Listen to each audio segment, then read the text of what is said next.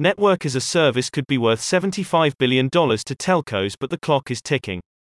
Telcos must adapt to avoid being squeezed out of the burgeoning network as a service (NAS) market, claims a new report.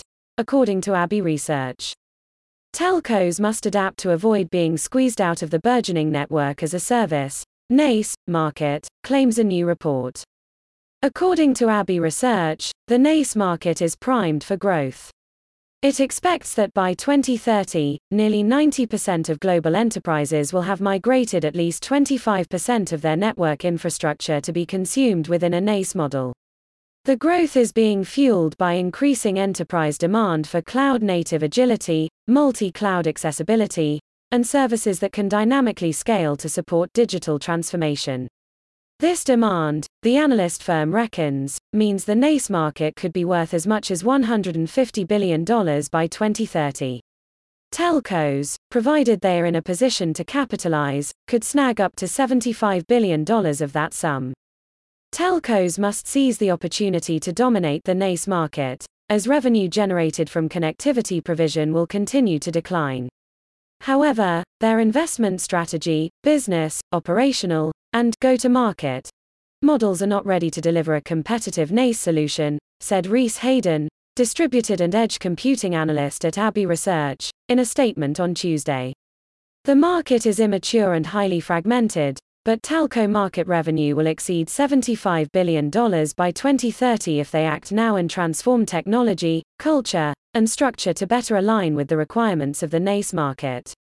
When Hayden refers to technology, he means telcos should virtualize their network infrastructure to offer cloud-native services. They should also focus investments on network automation, and roll out value-added services like 5G slice as a service, for example. In terms of culture, Abbey said telcos need to develop vertical-specific sales strategies and adopt a consultative process to help bridge the gap between enterprises' awareness of NAS and their understanding of it. To drive short-run sales, suppliers must educate and tailor their sales strategy to focus on first adopters, startups and SMEs and specific verticals, Hayden said. Finally, when it comes to structure, Abbey recommends telcos reduce internal fragmentation, focus on cross-business service continuity, and establish strong partnerships across the industry. Although it seems like an expensive and risky uphill battle, developing NAS will be crucial to the long-term upside, Hayden said.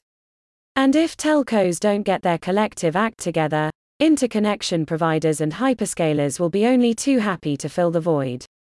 Abbey notes that the likes of cloud connectivity providers Megaport and Packet Fabric already offer agile NAS solutions, while Amazon Web Services, AWS, Google Cloud Platform, GCP, and Microsoft Azure have extensive cloud-focused NAS offerings and huge reach.